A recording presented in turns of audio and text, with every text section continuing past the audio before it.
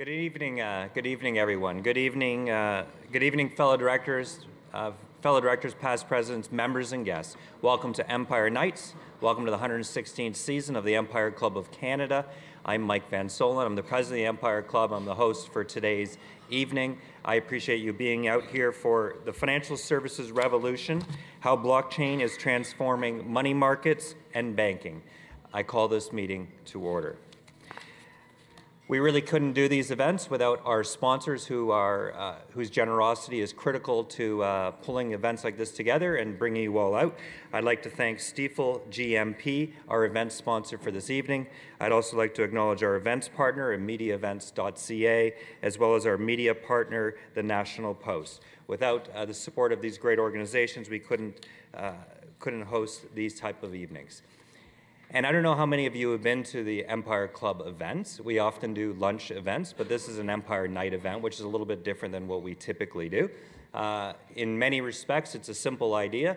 Have great, smart people come up to get into a topic of interest, give them an opportunity to sort of dig deep over a longer period of time than we often get to do in the age of Twitter and fast media. And as well, let's make it a networking opportunity. Let's have a chance to have a drink and some food to share that, and then as well after the panel, have an opportunity to again stick around and talk through the topics that have been discussed. That's really what Empire Nights are about, and I'm glad you're here to join us for that. So with that, let's kick off today's proceedings. I'd like to call up Harris Fricker from Stifel GMP to introduce our guest.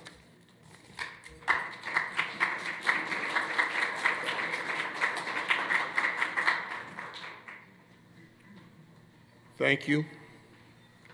Good evening. It's kind of interesting being here at this time in the evolution of blockchain and crypto. I was one of the crazy, I almost said bastards, but I can't say that here, individuals who was in Silicon Valley back in 98, 99, 2000s. And there was a wave of euphoria as what Alex and Don would have described as a technology to transform the transmission of information, which became called the internet. And there was a wave of euphoria at the productivity that could occur with the first step change really since the Gutenberg press on how information was disseminated broadly in a time-effective fashion to people. And there was there for a period in 2001, 2002, where everybody in the sector was constantly assailed by people outside of the area about, geez, too bad about that internet bubble thing and how the internet's actually never going to really take hold. Most people kind of folded their tent and went home. And people still ask me today, how was it to live in Silicon Valley back during the internet bubble? And I always go, well, I'm not sure what the bubble was. We have logistics companies that don't own vehicles that are dominating logistics. We have accommodation companies that don't have a single property that are dominating that aspect of the market. We have clearly revolutionized part and parcel of society, of business, and all other aspects through the first wave of the internet, which was the transformation of the dissemination of information. So as I got to know Alex and his father, Don, who have done great work at the Blockchain Research Institute, the thing that really captivated me was their reference to, if the first wave of the internet was the transformation of the transmission of information, then what are the implications of a new structure called blockchain that transformed the transmission of value? And if Gutenberg was the guy, the last major step changer, you'd have to go back a couple hundred years in the world of accounting for the last major step change in the transmission of value. And of course, the heady days of late 17 and 18 gave way to what is now viewed as the bust of blockchain. And everybody goes around and says, too bad about that blockchain thing. We had such promise. Everybody was talking about it. And I would say to you that this is entirely akin to the early 2000s. The sizzle and the smoke and the early on hangers-on and adopters, some of whom were not terribly well-intentioned, have gone away. And the people left are people like Alex Tapscott, who still believe fundamentally in the transformative power of blockchain and its impact on the transmission of value, which I believe will absolutely change the way business is done. And Alex's book on financial services. After I left Silicon Valley, I was crazy enough to enter the world of financial services here in Canada and had a front row seat on the transformation of that industry. And I thought we had seen change till I read Alex and Don's first book. And then after a very cold shower and a very large glass of good red wine, I said, boy, the trend is coming, and it's going to make what I saw in Silicon Valley in 5 years, starting in '98, look like a firecracker. So Alex is a speaker. He's a venture capitalist.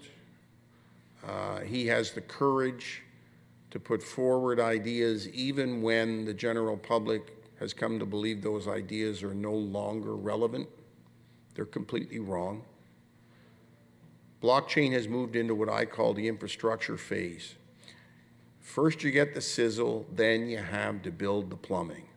And ladies and gentlemen, unless you're a plumber, plumbing ain't sexy. Without plumbing, worlds don't get changed. We're in the plumbing section of the blockchain phase. I salute Alex and, of course, Don for keeping the faith, and you folks here. This really will change everything. And I can't think of a more powerful and eloquent advocate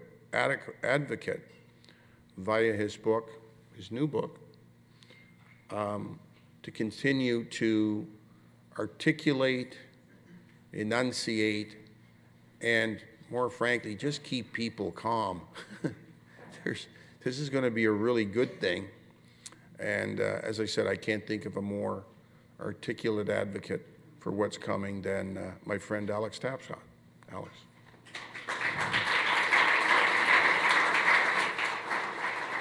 Thank you so much. Thank you, Harris, for that wonderful introduction. Harris failed to mention that early on, after he had that cold shower and big glass of red wine, his firm GMP got to work, becoming educated on this technology, on this space, and they've been really instrumental in helping to incubate and fund some of the most important companies in Canada that are trying to bring about this revolution. And you'll hear from one of those entrepreneurs that worked with GMP in a moment. I'd also like to thank the Empire Club for hosting this event. This is a very good turnout. Are you sure you're not here for the Harry and Meghan speech? Which I hear that's next week. So the Empire Club is one of these old historic institutions. You know, we don't have big institutions in Canada that have been along for a long time, but I think the Empire Club's like 140 years old. It's not called the Commonwealth Club for a reason, because it dates back to the British Empire. So I'm thinking now that Harry and Meghan are residents, you should get them on stage. I'd be happy to interview them. I can do a fluff interview, or we can or we can get right into the blockchain with them, see how they think about that stuff.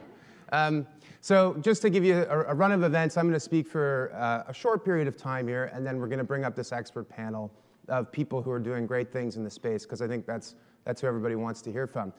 Harris quite eloquently framed the discussion by describing how we're entering into this new era. So the first digital age was the age of information, right? The big technology that transformed business and society was the internet. And now we're entering into this new phase where there are all sorts of technologies that people are very excited about.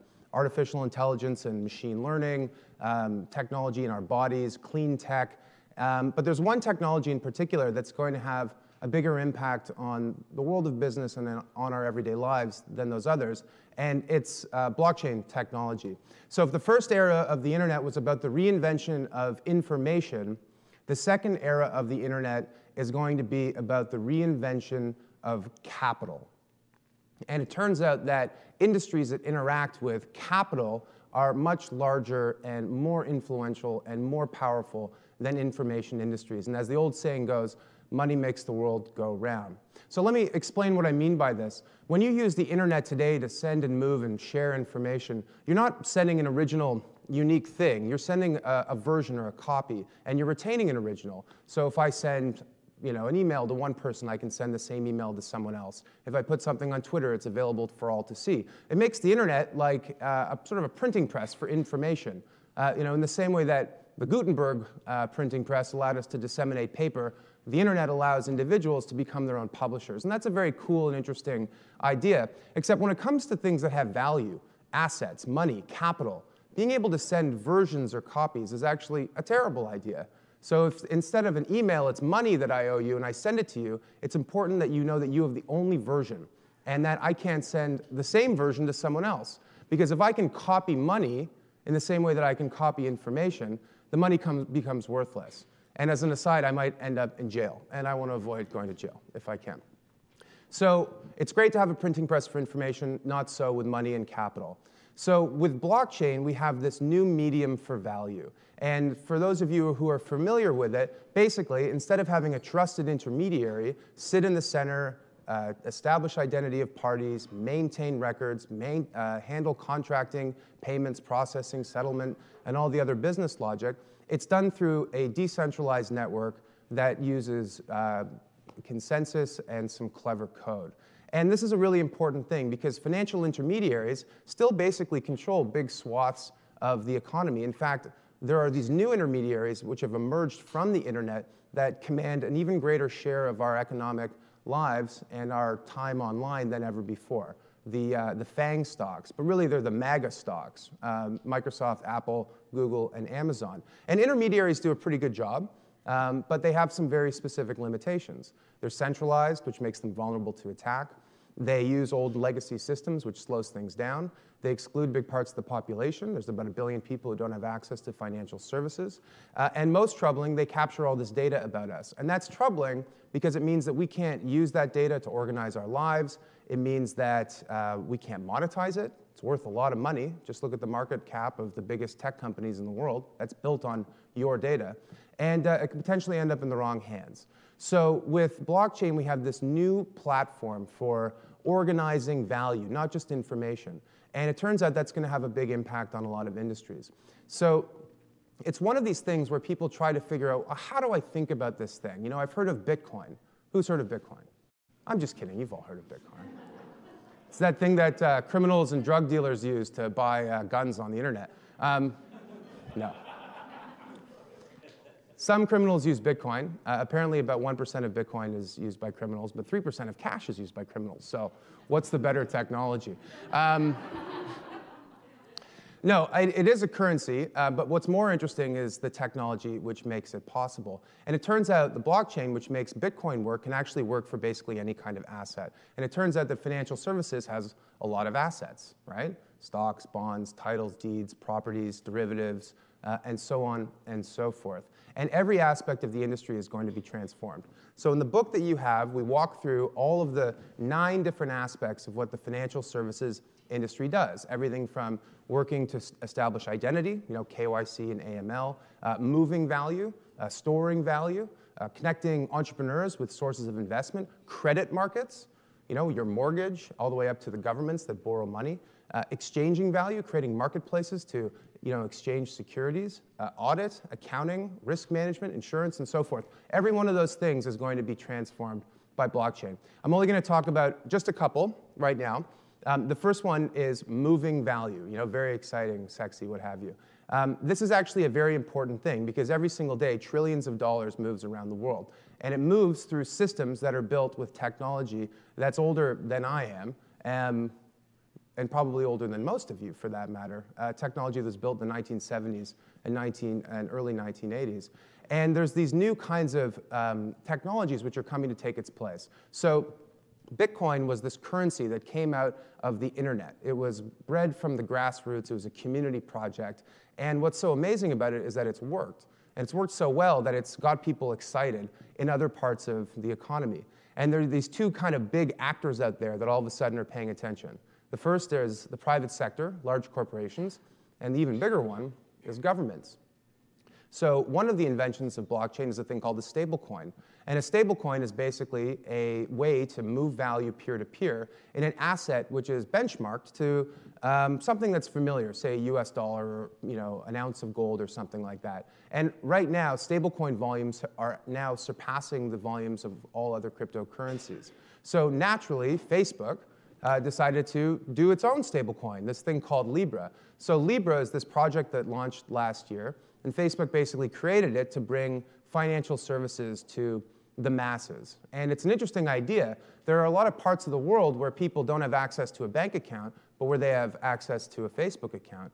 And you can imagine in places like Africa, people maybe leapfrogging altogether existing banking infrastructure, kind of in the same way that in India, there were 30 million landlines when cell phones were introduced. There are still 30 million landlines, but there are 1.2 million cell phone users. So existing technology and existing systems and existing industries can be displaced. Now, Facebook is not without its well-deserved criticism. You might argue, we couldn't trust you with our data, and now you want us to trust you with our money?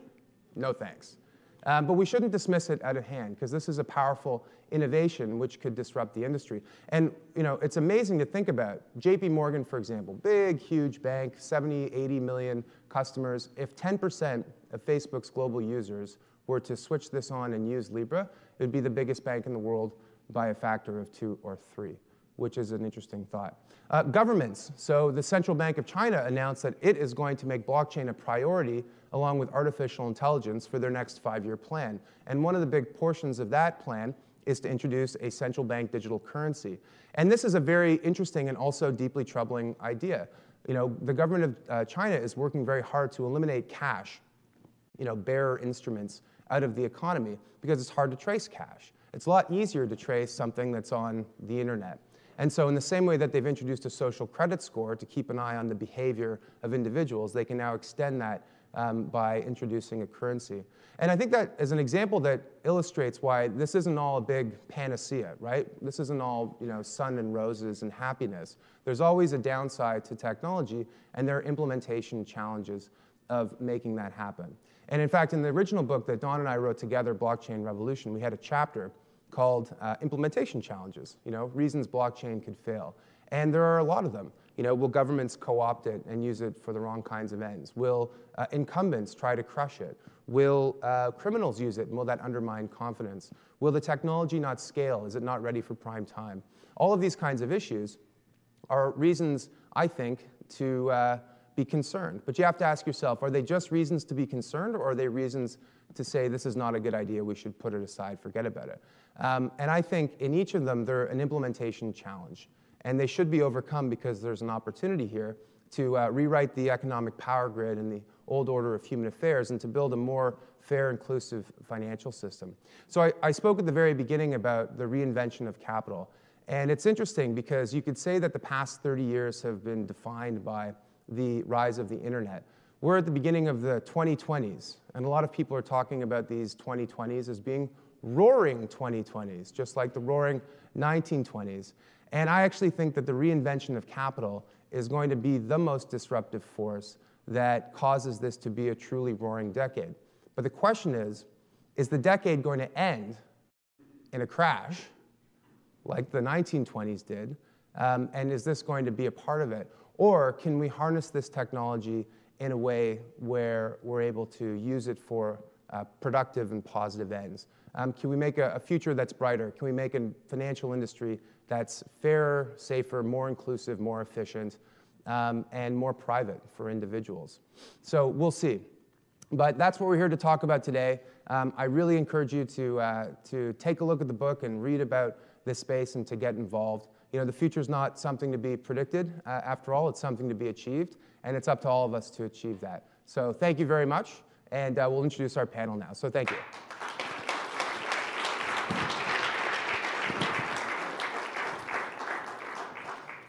Okay. You know what? I know these people. I don't really need a piece of paper. So Cole Diamond is the CEO of Coinsquare. Cole's one of the early leaders in this industry. Has built an amazing company employing over 100 people here in Toronto.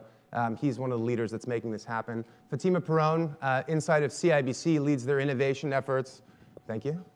We're doing the conga line around the room. Fatima Perron, who leads the innovation efforts at CIBC, they've done a lot of really interesting projects, including areas around digital identity, and I spoke about privacy earlier, so we'll get into some of that. And of course, Richard Carleton, who's the CEO of the Canadian Securities Exchange, which is one of the leading venues for startups and great new industries. And I think that's really important. They've been a leader in a lot of different new industries in technology and cannabis and so forth, and blockchain is a big focus as well. And unlike a lot of other venues who are just interested in listing the companies, Richard and his team are, you know, eating their own pudding, and they're actually thinking about how we could use this technology to reinvent the securities industry, which is really commendable and fascinating. Okay, so good. Let's kick things off with a discussion about, well, Cole, how about you? So right now... Actually, before we do me, can we just another round of applause for you? Because that was an excellent introduction. Really well.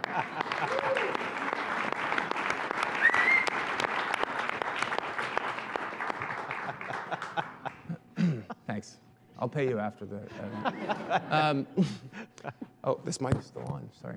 All right, cool. Well, let's start with you. So Coinsquare is a company that you launched effectively in 2017, and it's grown to be the largest, most well-recognized venue in Canada for cryptocurrencies and crypto assets. But I know you've got plans for this company beyond that. So can you talk about how Coinsquare fits into the context of building, you know, a new financial industry in Canada? Well, it's a loaded question, Alex, because I have unlimited opportunity, and what goes with that is about 10 times the amount of challenges, particularly because we are in Canada. And what I have to sort of shed light on is the CSA guidance that came out 3 weeks ago, where for the last 26 months, I've been working with the OSC, and for the last 12 months, I've been working with IIROC to help them develop a new framework for digital assets. And then they put out a guidance from the Canadian Securities Administrator that effectively says that we're subject to securities regulation, and that we're subject to securities regulation retroactively. So I'm putting you all on notice that I'm likely going to be arrested soon for breaching securities laws over the past 3 years. But the other thing that I'm noting is the fact that innovation is now under threat in Canada, particularly in this space. But the way we viewed the opportunity prior to that guidance and the fight that we're in now and will be over the coming months and potentially years in order to unlock opportunity is very much focused on trying to unlock an opportunity that is unique in Canada, that gives Canada an opportunity to lead, to create a true 21st century financial institution that gives control back to consumers over their finances and access to opportunities that they're generally locked out of. And the way we're doing that, or the way we hope to be able to do that, by having the regulatory framework in place that we need to be successful, is by putting together a single structure that enables the listing, trading, clearing, settlement, and custody of multiple asset classes all under one structure and therefore held in one single wallet. Okay? So what I'm talking about is not that inconvenient process you have to go through when you're at CIBC or at Royal Bank, or when you're like, oh, I'm looking at my bank accounts and I can see my stocks, but then when I want to click to access my stocks, I got to go over to that other platform. Or when I want to move money from my bank account into my stock account and wait while I'm watching Tesla stock go up like 3% every minute, and I want to buy it and I can't buy it. Or when I've got Tesla stock, but I don't have any cash and I want to go to a store and I want to buy something, but I can't buy something without selling my Tesla stock and moving it back into my bank account to pay for it, but that settlement is T plus 2 days and it's Friday, so that really means next Wednesday. This is a very specific example. Have you? Thanks, Cole. This sounds like, is this your afternoon? This is what we're working on fixing. But Cole, let's pause for a second and break it down. So you're talking about a user interface challenge, problem, but then there's also a back-end technology problem. Like, couldn't CIBC just, sorry, Fatima is not CIBC, couldn't Bank X just fix their mobile banking platform? Do they need to, use? Do they need to use the technology? What's the crypto blockchain component of that? Well, the crypto blockchain component of that is the ability to be interconnected, not just within Canada, but globally. Right. And that's the critical point at the end of the day. And if you would have given me another 45 minutes to tell my story, I would have gotten to that. Well, Empire Club, if you've got any vacant slots in the next couple of weeks, full-time, is available. Well, so Fatima, let's talk about that. Sorry, not to put you on the spot, but banks, a lot of banks pay lip service to innovation. Some of them are actually doing really interesting things, and I think CIBC is one of those banks. So can you talk about the kinds of projects that you're working on and the challenges that you face, whether it's, it doesn't have to be an internal challenge. I mean, is technology, business planning, strategy to actually move innovation forward inside that kind of environment? Yeah. Truth be told, innovation is quite difficult to do, right? In order to move anything forward, it takes a lot of effort to convince a lot of people. And when you work in a big bank, that's a lot of people. But what we've been trying to do is really identify the challenges, exactly the same challenges that Cole is referring to, and really prioritizing them and demonstrating the benefit that we could have by solving them through emerging technologies such as blockchain. And it is true, blockchain does solve a lot of those problems, but the challenge really becomes is in which stage of understanding we're at and how we can apply it. If you think about financial industry and how we adapted to something simple as cloud technology, it took us over 10 plus years to even adopt to that, and we still have ways to go. And I would put blockchain sort of on the same realm, but we're in the infancy stages. We're trying to figure it out, line up the benefits, and really make a use case for it and take one step at a time to solve for those. And Cole also referred to some of the other challenges that we have is around regulatory support. Mm-hmm. And that makes it a very difficult conversation at the bank when we don't have the right regulatory support to do things like crypto wallets and et cetera. And as banks, we are quite conservative. So it gets really put on the back burner until we have some clear answers around it. Yeah. But to be honest, when actually Farah from my team is sitting there and she goes around the bank and she shops for problems. We have a slew of list of problems we know that this could solve. It's a matter of getting together and actually doing that. Yeah. So I think of that's very interesting. I think of the challenges of doing this sort of threefold, right? What are the technology limitations? Yeah. What are the business limitations? There is a real issue in financial services where if you're the only company that's using something, it's actually not quite as useful if everybody's using it. Exactly. Financial technology benefits from network effects like a lot of other technologies do. But the recurring theme between both of you has been on the regulatory side. So Richard, care to make it 3 for 3? How is your efforts to move ahead with security tokens? The idea that we have $100 trillion of equities in the world and they're all basically traded on legacy systems. We can do things better. So how are those efforts coming along? What challenges you're facing? So I guess if we can state the problem a couple of ways. The first one is in Canada and the United States in particular, we have a ever declining number of public companies in the markets. The numbers are actually kind of shocking. that if it wasn't for the ETFs and structured products that were coming in to the TMX Group exchanges, Nick, the actual number of corporations that have raised money from the public has dropped 20–30% in the last decade. And meanwhile, we've seen more and more opportunities, especially in the early stage of the life cycle of some of these very innovative and high growth companies, are falling to private equity and venture capital that are shut out from 99.9% of the population. I mean, these are really opportunities that are only open to not the 1%, but the 0.1%. So what we're looking to do is address the cost and risk issues that are pushing those investment opportunities to the private side, and ideally bring them back into the public markets where everybody has an opportunity to invest in these growth stories the way that people in the 1970s were able to invest in Apple and Intel and Cisco and so on. And so I guess the main area that we're looking at addressing is the cost of the legacy systems that you talked about. Cole cited T+2 to get your money out of the system. That's ridiculous that we're in that situation in 2020.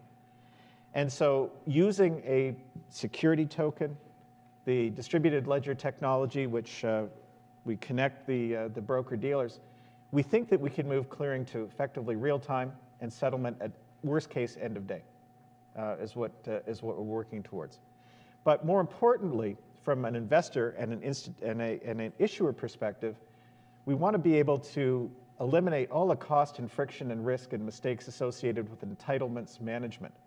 So right now, a company that pays a dividend pays a transfer agent, pays CDS, who pays the dealer, who puts it into the account and loses about 25% of it on the way, right? And everybody's taking a slice. So why can't a company actually, with a stable coin, some kind of digital currency, why can't we just flow that right through the distributed ledger to the client who's the ultimate beneficial owner? And what that will do is open up. Why can't you? Like, what is the limitation then? Well, because the technology exists. We're building it. Yeah. The tricky part, of course, is the last mile from the wallet that we will be looking to give to the dealer and their legacy client account management systems. Now, as we've peeled the layers off of this onion over the last year and a half or so, it turns out there are fewer barriers than we thought. And we're making excellent progress with a lot of support from the dealer community to do this. But what this will open up is all kinds of products which get done, again, in a private equity side. Mining royalties, right? Issuers right now, if you're trying to raise a couple $100 million to put a property into production, have got 6 investors in the world to go to in order to get that money. How good of a deal do you think they cut that mining company? They absolutely killed them. Yeah.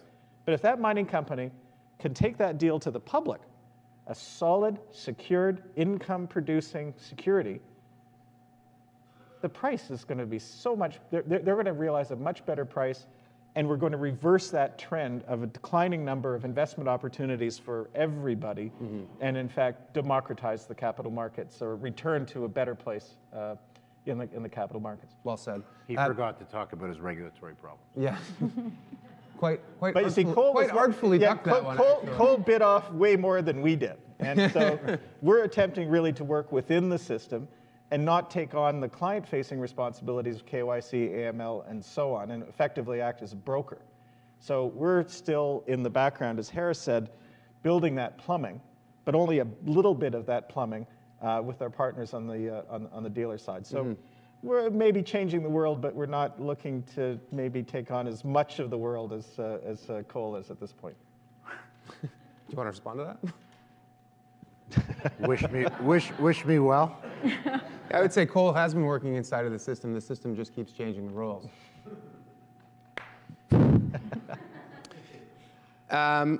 Okay, great. Well, that was really interesting. I mean, Richard, on the securities token issue, you know, people are, so when I think about financial services sort of writ large, there are people who talk about the opportunity to cut costs and reduce the complexity from how, you know, existing markets work, right? We could shave a bunch of cost out of how, you know, the equities market clears and settles transactions. And that's all very well and interesting, but when new technologies come along, oftentimes they don't just make an old industry more efficient, they transform it or eliminate it altogether. So it's hard to cut money out of the clearing and settling of equities when broker-dealers and exchanges and custodians and so forth don't play a role in that market at all. And the ICO boom that happened in 2017 is much maligned, and I think that's mostly because of the failure of some projects, but the underlying idea was quite fascinating. And the issue with them is that these projects were issuing a native token, some kind of digital asset, that was part of their project, but it didn't actually represent ownership. It wasn't equity. It wasn't a share. And they probably would have been a lot better off if they had issued equity or shares in their company. And what's fascinating to me about that is that you can tap into this global market of angel investors who can put in dollar values, big and small, and it doesn't matter where you are in the world. If you have a good idea and you can market it effectively, you can launch a company. So to me, that represents the beginning of sort of the halcyon days of entrepreneurship, and that to me is really exciting.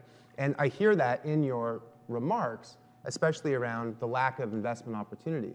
I mean, if PE and royalties and venture capital investors increasingly fall to the hands of the few, and I think that's true, then more and more Canadians will have less of an opportunity to build real wealth for themselves and participate fully in the benefits of capitalism. So, I mean, I think the mission is an important one, and I'm glad that you're pursuing it. What's your view on Libra, Cole? Aside from Mark Zuckerberg being a fascist, my view is that I'm overwhelmingly jealous of the opportunity that Facebook has, because Facebook has the users. And what we all want as entrepreneurs is the users. I think Libra in itself is fundamentally flawed. I think that that's come out very clearly from the response that we've seen since all these great companies came on to the project at the early days. There were a number that even after some of the issues that they had with the US Congress continued to stay on, but have since released reports talking about some of the flaws in the business model, which, by the way, is pretty consistent with most, speaking of the ICO market, it's pretty consistent with the flaws that we saw in the ICO market, because even for those projects that weren't frauds, the structure of the tokens that they issued were flawed fundamentally, which is why you've seen such declining value in those assets. But going back to Libra specifically, the concept that you've got this global network where people are already connected, 2-point-something billion people, and you've got a stable coin, which I don't agree with the structure, but that's okay, that's going to move to connect them, I actually think is an overwhelmingly positive on-ramp for the industry when it gets launched. And so as much as I wish I was in Mark's position, because it's instant success for blockchain and digital assets, I believe we're going to be in a position to really be able to take advantage of it. And not just us, but really every entrepreneur, every project in the space. You'll see explosive growth when Libra goes live.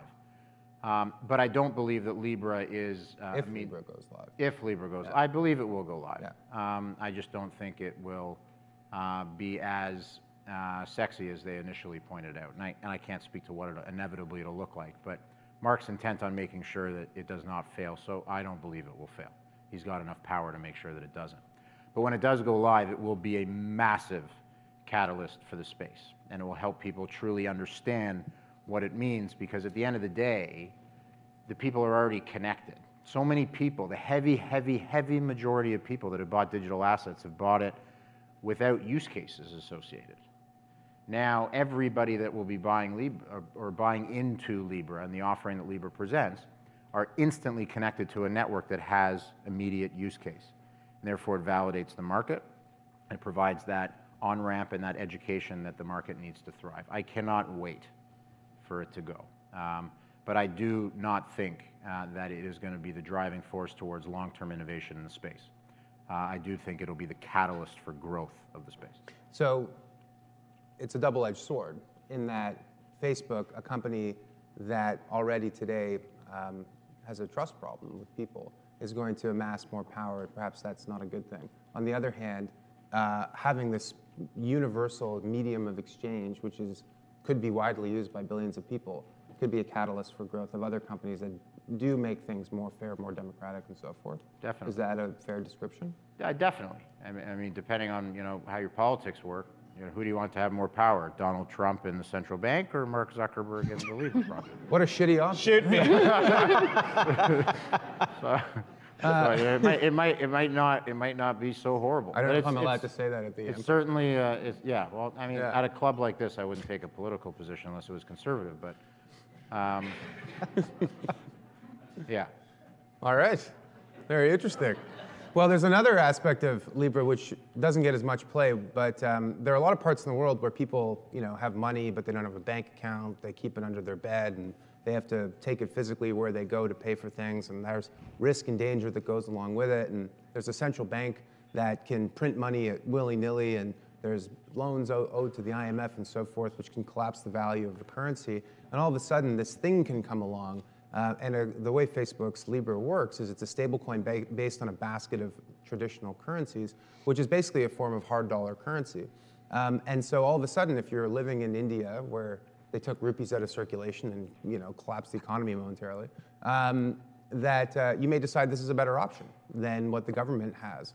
And all of a sudden, the government loses its lever over the money supply, over monetary policy, and over the economy. And so the blowback or the conflict that could happen from that will be really interesting. Another theme of the roaring 2020s, which you can read about in Financial Services Revolution. Fatima, so one of the reasons that people are a little wary about these central bank digital currencies, these private sector initiatives, is this issue of identity and privacy. And that's been a big cornerstone of the work that you've done. Can you talk a little bit about the project that we discussed in the webinar around virtual identity for your customers? Yeah, absolutely. It was a unique opportunity for all of the financial institutions in Canada to sort of come together and solve a problem that we're all facing, and actually it expands beyond financial industry. You think about authentication, email addresses and passwords, and how many hundreds you have as an individual, and then when you're trying to do anything more complex where you need to prove who you are and you need to provide more information, you're doing a lot of archaic things like bringing printouts from your bank and perhaps faxing things. And all of that creates a whole lot of risk around your identity and your personal information, and doesn't give you any control of that. So a digital identity solution that's built on blockchain puts the control back on the client's hands. They're able to see where it goes. They can choose who it's going to go to and how it's going to be utilized. And blockchain provides that level of privacy and security that you need around something as valuable as someone's identity information, and then you can utilize it across multiple industries. So it's not just limited to financial industry.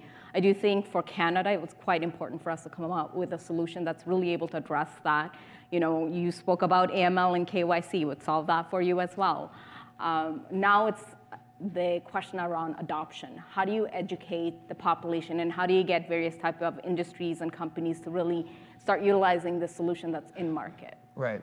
There's this theme in Canada, I think most people here are Canadian, work in the financial system in Canada, around this question of open banking. Yeah. And how much information a financial institution can share about a customer with another financial institution. And people, a lot of people, not everyone, think it's a good idea that they should share more information because it means that they'll be able to access better, cheaper, different financial services. But there's also a concern about your information being misused or ending up in the wrong hands. And the way you described it, there's sort of this choice between a corporate bank-led identity initiative, and banks in Canada are large, trustworthy institutions, or the government. But isn't that a false dichotomy in the sense that can't there be a third option where individuals have sovereignty over their own information, and they're the ones who can share it with any financial institution to get services, or they can share their health data if they want to participate in a study or maybe make money from it or something like that? Why isn't that an option, or is it? I think it's a good concept, but there's a couple of issues when you think about how you actually productionalize that, right? At this point, the financial institution did take a bet on this, and they invested into building that infrastructure. When you're looking at a solution like that for individual, it begs the question, who's going to build it? It could be Mark Zuckerberg. Probably likely would be if the Canadian banks didn't do it. And then you as an individual would have to choose who do you trust more. But I think what we would try to solve from a Canadian perspective is really ensure that we are building that privacy and client control perspectives that's important. When you use your driver's license today at LCBO, the government has no idea that you pulled out your card there. Wanted to make sure that that level of privacy is given, and that is what we built. And so we hope that that is what Canadians end up adopting. I'm just not sure how far out it would have been to wait for another solution that gave that true freedom to clients to do that on an individual level. The other factor is that you are getting this information from a trusted source. So end of the day, whoever's accepting this data has to also trust the system and know that, okay, we can trust the source that the data is coming from. And the only way to do that is that someone in the middle is actually authenticating and ensuring the parties that are participating are allowed to participate. So that's kind of where we're eliminating that fraud risk. So that's, okay, so staying on that for a second. The digital identity initiative that you're participating in is something that all the banks, or not all the banks, but a bunch of them have got together. And there's this vendor which is facilitating it. But this thing doesn't exist unless everybody buys in. Correct. Is that a theme that you think is true for all kinds of innovation? Is there anything you can go at it alone? Or are all of these things like Interac, like your identity system and so forth, projects which require collaboration? Is blockchain a team sport, or can it be a one-man show? No, it's a team sport, 100%. And you know, you touched on open banking, you touched on a whole bunch of different things. You can do it as an individual, you could try. End of the day, your competitors are gonna do the exact same thing. They're gonna spend a whole bunch of money, and probably none of us did it well. If you actually collaborate and you do it together, you can build something that's works for everyone. Everyone gets to participate, and it's probably done much better. You know, if you think about the technology teams and the security teams that were involved in initiatives like that, you have 7 times the manpower than you would have done as an individual. And So would the Canadian banks get together to create a Canadian dollar stablecoin, or basically a digital fiat currency? Or is that something you want the Bank of Canada to handle as the monopoly on? No, I think there's an opportunity for the banks to come together on that. CIBC is participating on a global spectrum, so the USC initiative, which is kind of comes together as a similar value point, and I think the Canadian banks have an opportunity to do so too. I was speaking to a Norwegian bank not too long ago. One of the unique things they've done in Norway is quite advanced when it comes to adapting all types of technology, including digital identity, which they have, 98% penetration rate, and they can do a mortgage approval in less than 20 seconds. And great pickled herring also. Yeah. Well, I don't know about the pickled herring, but okay. But you know, it's an ancient technology, but it's very, very effective. What they have actually done is that they collaborate on things that they think is beneficial to all of the FIs together. So they have created a sort of an innovation hub. They pick ideas that they think is going to solve problems that are universal for all of them, and they all invest together. And that's how they're getting advanced. Yeah, well, I mean, I think about Interac, for example. But there's a lot more transactions that settle in Canadian dollars than just what runs through the Interac network. I can't remember the size, but it's something like $13 billion a year or something. You're probably right. Yeah, so it's $50 a person or something in Canada, so it's not small. But if you think about international transfers, if you think about remittances, if you think about clearing and settling of securities, interbank transfers and so forth, there would be an opportunity to build an Interac on steroids that is basically a crypto fiat currency, a stable coin of some kind. And Richard, I mean, that would be enormously helpful in your world to make securities truly digital. Is that if the settlement rail didn't have to connect to the old system, if you had a native digital settlement rail. Yes? Native digital settlement rail. Wow, okay. Well, digitally native. Yeah, no, you're absolutely right. Right? But, I mean, we're going to have to, in the meantime, invent a lot of this stuff because it doesn't exist yet, and at least on a standardized basis. Although plumbing, I think. Plumbing, yes. Which is a good way to describe it. But no, my buzz phrase actually is digital currency representation. But okay. Okay. Fine. Well, native digital. We could both be wrong on this. Could be. Okay, so we want to get back to socializing and having a good time, but I want to ask a couple questions. Just going to go the question for everyone. So lightning round this year, 2020, what is the thing that you're most excited about in your field as it relates to blockchain? Just in case you're having a baby or something, you can't say that. As it relates to blockchain. So Richard, start. Well, we'd love to get our project off the ground, get our first tokenized security listed on the Canadian Securities Exchange, and see it trading, clearing, and settling. It's going to be a challenge to get there within 11 months, but certainly by early 2021, I think we'll be there. Okay, Fatima? So I'm quite excited about using this digital identity solution, Verified Me, to solving actually internal issues that we have from ML, KYC, solving authentication in branches, all these reference around putting in the plumbing and now being able to utilize it. I feel a little bad. I normally fall asleep when my husband makes all these plumbing jokes because he's a plumber. But you know, today I'm on board. Okay. I'll refrain from any plumbing jokes. Cole? I'd say the single most exciting thing in our ecosystem that's going live this year is as we launch in the United States, which is our first real geographic expansion. We're doing that on the back of an acquisition that we made that's the only company in the world that can efficiently convert existing ATMs to become digital asset ATMs. So it follows the exact same process. You put your card in, it says, right now those machines ask you, what do you want to do today? It's like withdraw cash. It's like, why did you bother asking? It's the only one-trick pony. Now it'll say buy digital assets, and then it'll have a list of assets. And then that'll load, and that'll print out a QR code that you can load directly into a CoinScore account. And then at that point, you actually got digital assets that have come through a process that you're very familiar with, which will, I think, enable a major on-ramp. And we've got about 20,000 machines in the US under contract, and I expect that number to go up, and hopefully we'll get 20,000 or more integrated this year. But the really sexy part is when you can actually go back to the machine, and based on what you have in your wallet, you can tell the machine spit out, you know, this amount of Bitcoin in cash and get cash out. So what we'll actually end up having is a full-service, independent digital bank, and that'll be the foundation for what we start to layer services on in the future. And you know, that's one, and when I really get excited about this market, I think of, wow, look at this amazing stuff that we're working on. And then I think, oh my God, how much more amazing stuff is going on around the world with those companies that have truly been building really unique solutions in this space that has this interconnectivity that's about to basically pan out a plan that sounds fairly similar to what I read in Alex's book. So I think the roaring 2020s, I'm aligned with you, Alex. We are going to be disrupting financial services, and it's going to be painful because we've got major regulatory challenges and we've got big players in the market that are going to want to block us at every turn that we make. But I think we're in a position now to come out much stronger, and I think we're in a position to finally be able to win. And so it's not about Bitcoin anymore on its own.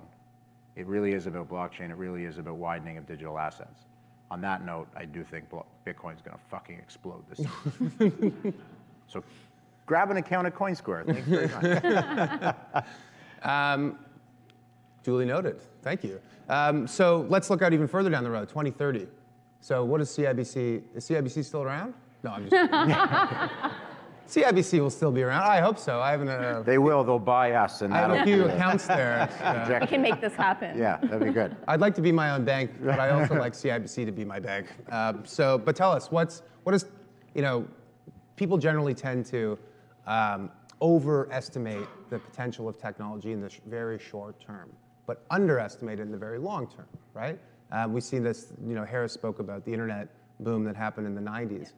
Mark Andreessen said recently that basically every crazy .com idea today would work. They'd be totally functioning companies. But at the time, there was no mobile web, there was no GPS, there was no cloud, there was no 4G, 5G, and so forth. So these ideas were kind of moot. What, and even Pets.com was worth $220 a share? I said they would work. I didn't say they'd be worth billions of dollars. I have a pet. I have an internet connection. Sign me up. Okay, no, so thinking sort of long-term, putting on that creative hat, not thinking about the constraints, whether they're regulatory or market or business-based or what have you. What do you think the bank looks like in 10 years? 10 years is not a lot of time, to be honest. And knowing how the bank kind of moves, I hope that we have solved a lot of our cross-border transfers, things like that, and made it more efficient. And I think a lot of the operational issues that we have today, there will be some level of blockchain solution behind solving those. One of the things that we say in the book, the original book, was that an implementation challenge of blockchain is that it could be a job killer. And I remember listening to the CEO of a Big Five bank say that in 10 years, the bank doesn't plan to have any tellers.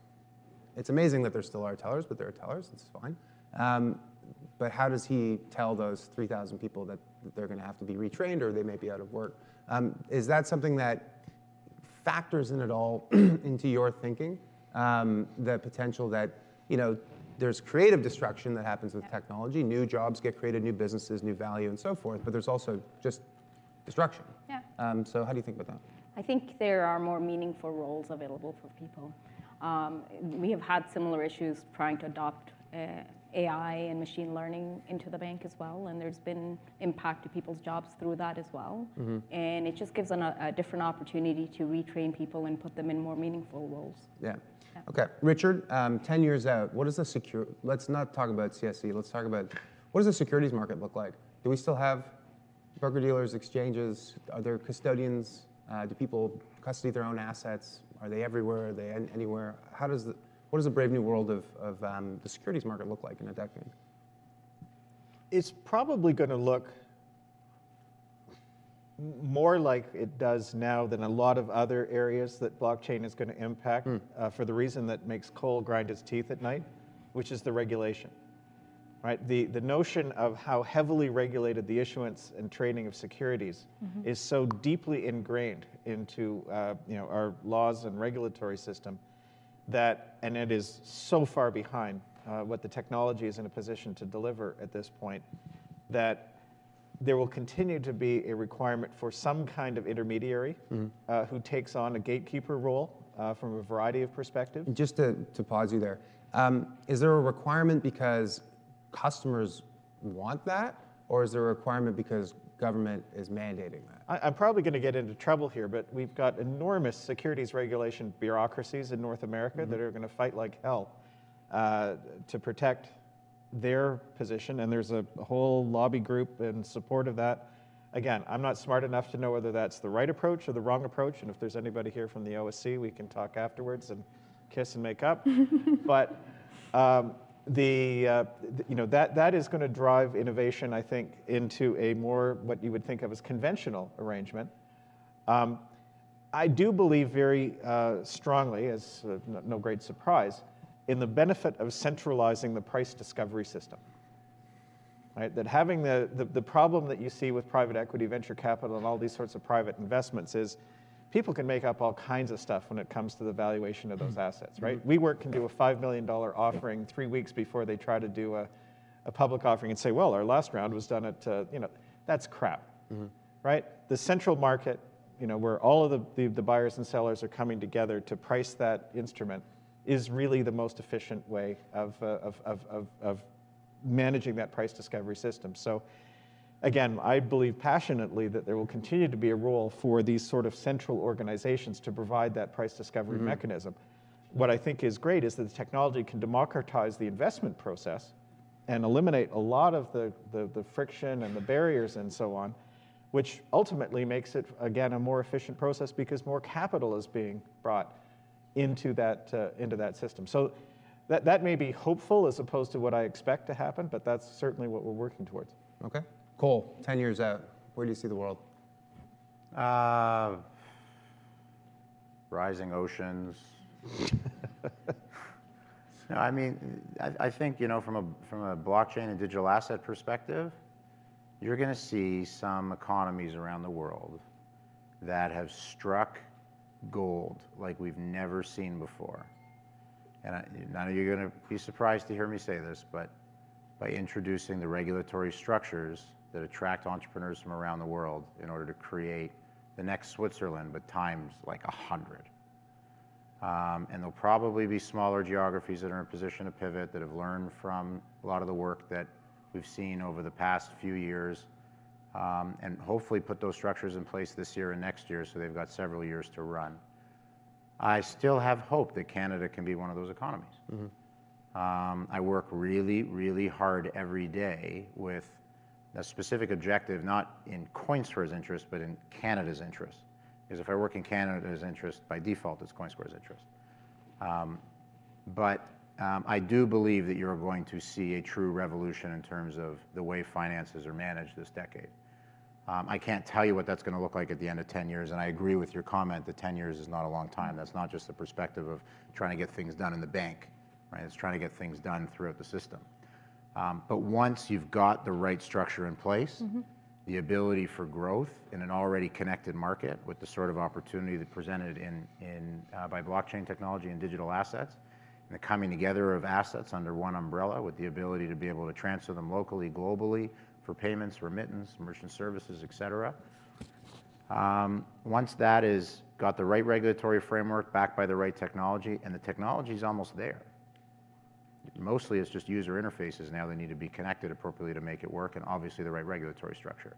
But as soon as it's there at the right time, it's connected and it's live, and adoption will be enormous. And that, going back to Libra, is why I'm so excited about what Libra can offer our market. And the earlier that it does that in the 2020s, the better we are set up to see massive disruption of financial services through this decade. Okay. And it's important, too, that we get this right in Canada. I mean, Canada has thrived for a century because of its natural resources and because of its proximity to the United States, the biggest trading market in the world by a large margin. But those two things are becoming a little less certain. And, if anything, if we're going to chart a path for the next century, it's not going to be based on pulling things out of the ground, at least not exclusively, though I think that's important. It's going to come from harnessing human capital and creating value in the digital economy. And I think we need the right government policy, we need the right regulatory rules, and we need entrepreneurs to be unfettered and unshackled to make that happen. So I'm in agreement and alignment with all three of you on that point, and cautiously optimistic about the future. Okay, that concludes the panel. We're going to open it up to some questions for the floor. We have about 10 minutes to do that, and then we're going to hang out and relax. So I believe we have a microphone just at the back there that's being passed around, and feel free to ask questions.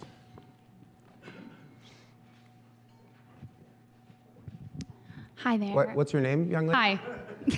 I'm Jenna Pilgrim. I am an entrepreneur in Canada, and this question is specifically for Fatima. With the CSA's ruling, commercial banking, access to commercial banking for specifically crypto startups in Canada has been either halted or significantly delayed. What do you believe the role is of the commercial bank, and what are you going to do about this so that companies like mine can have banking services, which we don't have right now? No pressure, right? I think there is an opportunity here for us to come together and advocate for what's right. And at no point do we want to be in a situation where Canadian businesses are being halted and you're not getting the support that you require. So we all have a role to play in advocating for what's right. It's a great question. Can I have a bank account? Yeah. I'm sorry? Can I have a bank account? Of course you can have a bank account. Great. Problem solved. Yeah. For Coinsquare. We'll get there. Yeah. There you go. Questions? Other questions? Come on.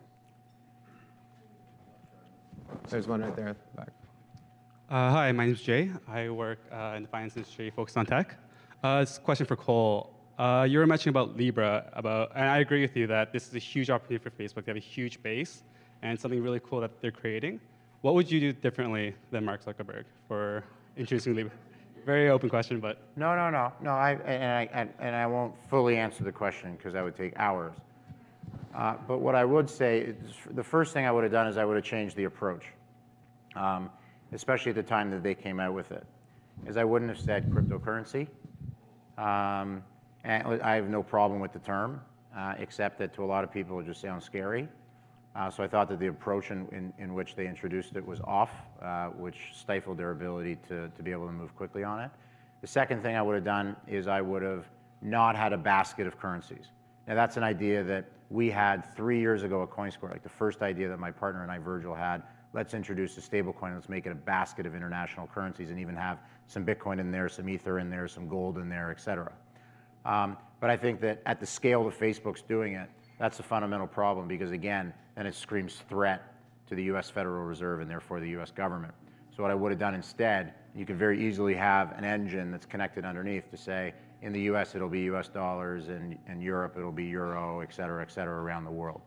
And I think that that would have had a material difference, not just in terms of getting approval to be able to move it forward, but also in people's ability to understand the value of each unit, okay?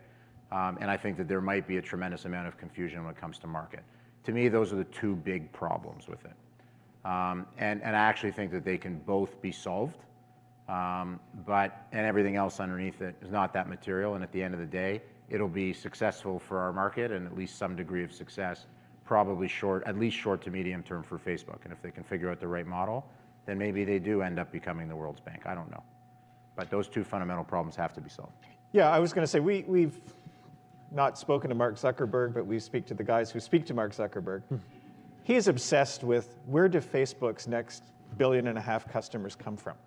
Right? That is that when he wakes up in the morning, he's trying to think, where do those next 1.5 billion customers come from?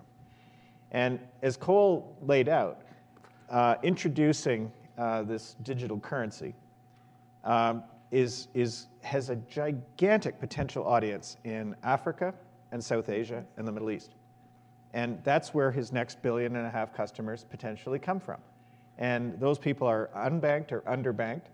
Facebook is also investing in satellite capability to enhance access to internet services in these places, as well as solar-powered cell towers, again, to be able to provide 3G services in some of the remote parts of India and sub-Saharan Africa and all of that stuff. But that's exactly the service that they need to get into those places to have them become Facebook customers.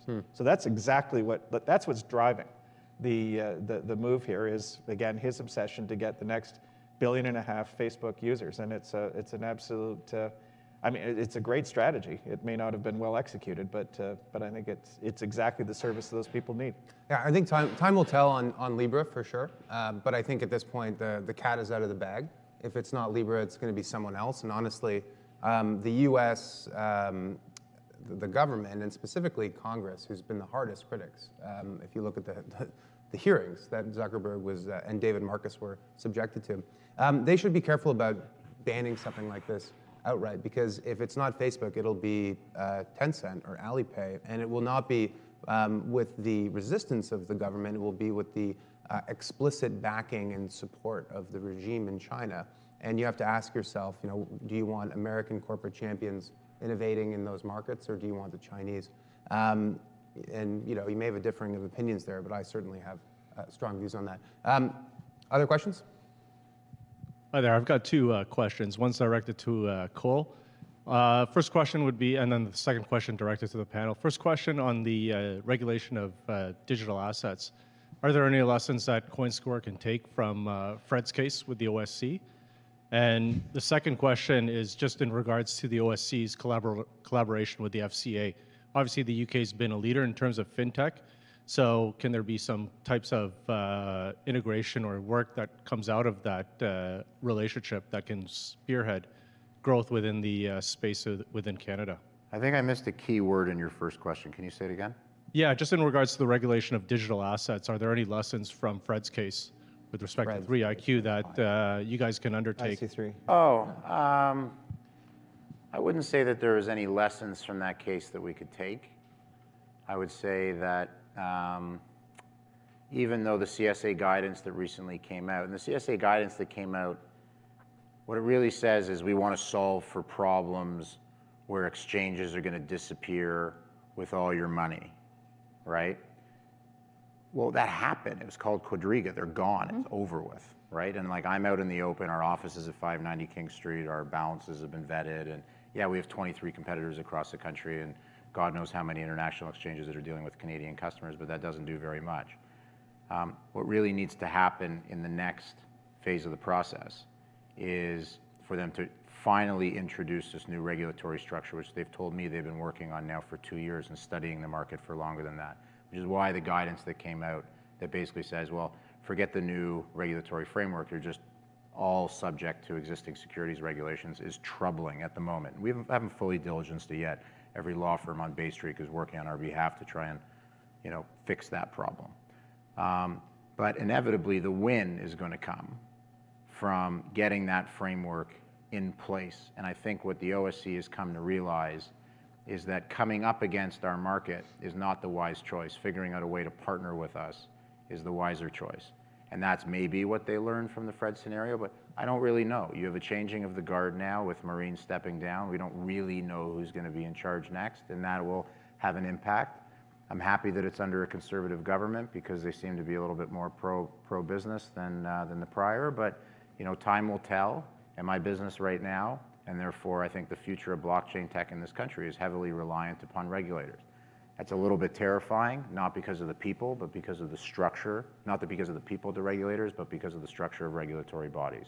So we'll see, but I'm very optimistic. And it's good that they lost that case with Fred. But we'll see whether they actually learn anything from it.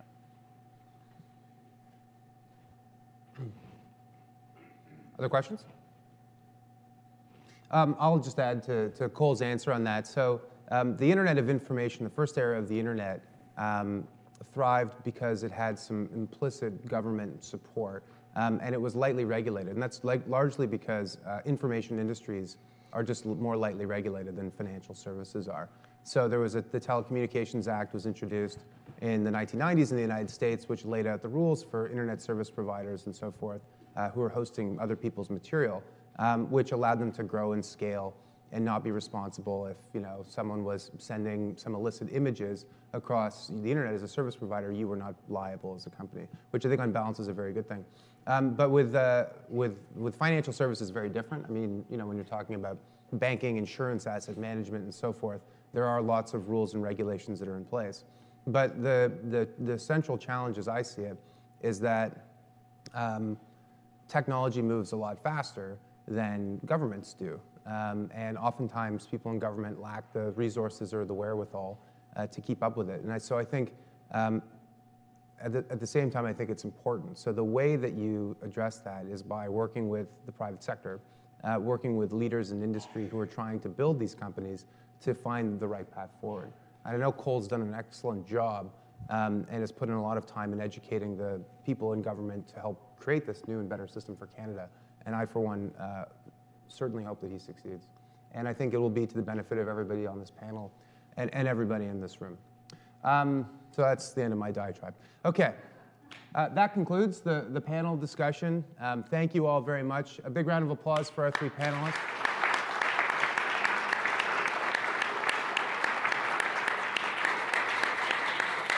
And thank you all for attending, and I hope to see you at the bar momentarily. Thank you very much. Yeah. One sec. I'm going to ask Mike Williams, the General Manager of Economic Development and Culture from the City of Toronto, to come up to offer appreciation. Yeah, sorry, Mike. So now I'm stuck between you and the bar. No. We're very fortunate and lucky to have you. So first of all, congratulations to the panel. I go to a lot of places with a lot of panels, a lot of events. That is the most content-rich panel that I've ever seen, I think. So congratulations. I also want to thank the Empire Club. They're an important institution in Toronto for the last 117 years in terms of idea sharing. So congratulations to them for hosting this event. I also have to say that I feel very intimidated because I don't understand blockchain. Okay, I've read 2 books, including one that Alex and Don wrote, and I sort of understand, but then I got on an Airbus 380 the other day. That's that huge plane with 2 complete stories in their plane. Also don't understand electricity and how these lights work. But I got on the plane, and I do flick switches to put the lights on in my house. And so I may be too stupid to understand blockchain, but I'm smart enough to support the concept and support what the city can do to help profligate it in a responsible fashion. And so we're members of the BRI. We think it's really important for there to be a center where all aspects of the sector can get together and talk and research and learn about it. Hopefully somebody will figure out one page, blockchain for dummies kind of thing for me. But it's going to bring huge change, and I agree with all the speakers on that. We've seen countless times this happen, so this is not something new. It happens all the time. But from a city perspective, a couple of comments that during the discussion, especially near the end, that blockchain will be completely disruptive means that there are a lot of people going to get disruptive. So we need to make sure that we can do all we can to help it grow, but also help the disruption sides of it. And so we'll focus on some of that. I like the democratization of what blockchain can bring, because that'll help. We have a city that's increasingly becoming the two ends of the economic spectrum, and any tool that'll help ameliorate that would be great. Anyway, thanks, Alex, very much. I look forward to reading your book, and thank you all for coming.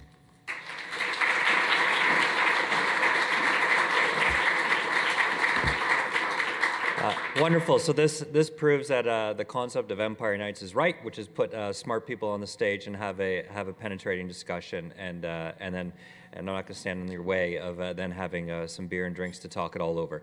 I will say to this group, because I think that you might be interested in it, in disruption, we do have an event going on parallel to the auto show on electric vehicles that is taking place. Another area that I think has huge potential and could be equally interesting for you. Check it out on our website. Thank you very much. This meeting is adjourned.